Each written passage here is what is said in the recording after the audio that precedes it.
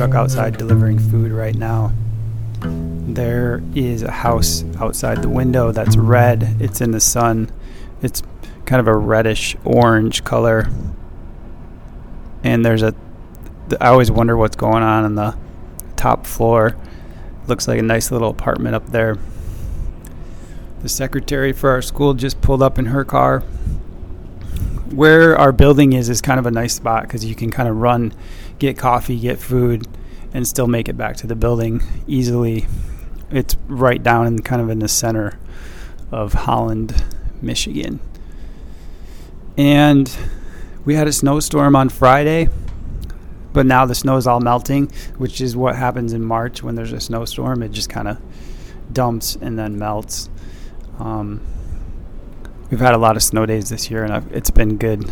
I've been making a ton of YouTube videos, YouTube shorts, trying to build a presence, basically trying to build a presence on the internet to talk about being a creator, to talk about being a teacher, and just building a group of people that are like-minded and want to share what it's like to kind of be part of something.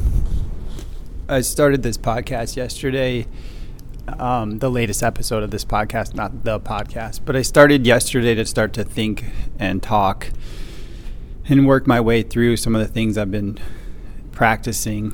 And one of them is kind of failing your way into knowledge. So trying and planning the best you can, but then just jumping in with both feet, trying something new, failing at it or having some success, and continuing to do that process over and over. And when you look back after a year or 6 months or 3 months, even if you look at the vocabulary and the things that you know that are different, it's going to be strikingly obvious that this is a way to learn. And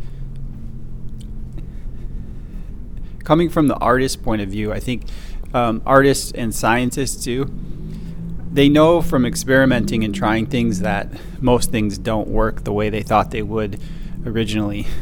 And just the physics of how things work and how things feel. And when you're trying things out, it often doesn't work the way you think it's going to work, which is the most exciting thing about trying new things, is finding out that you had no idea what you're talking about or doing, but then you do know something from your failures.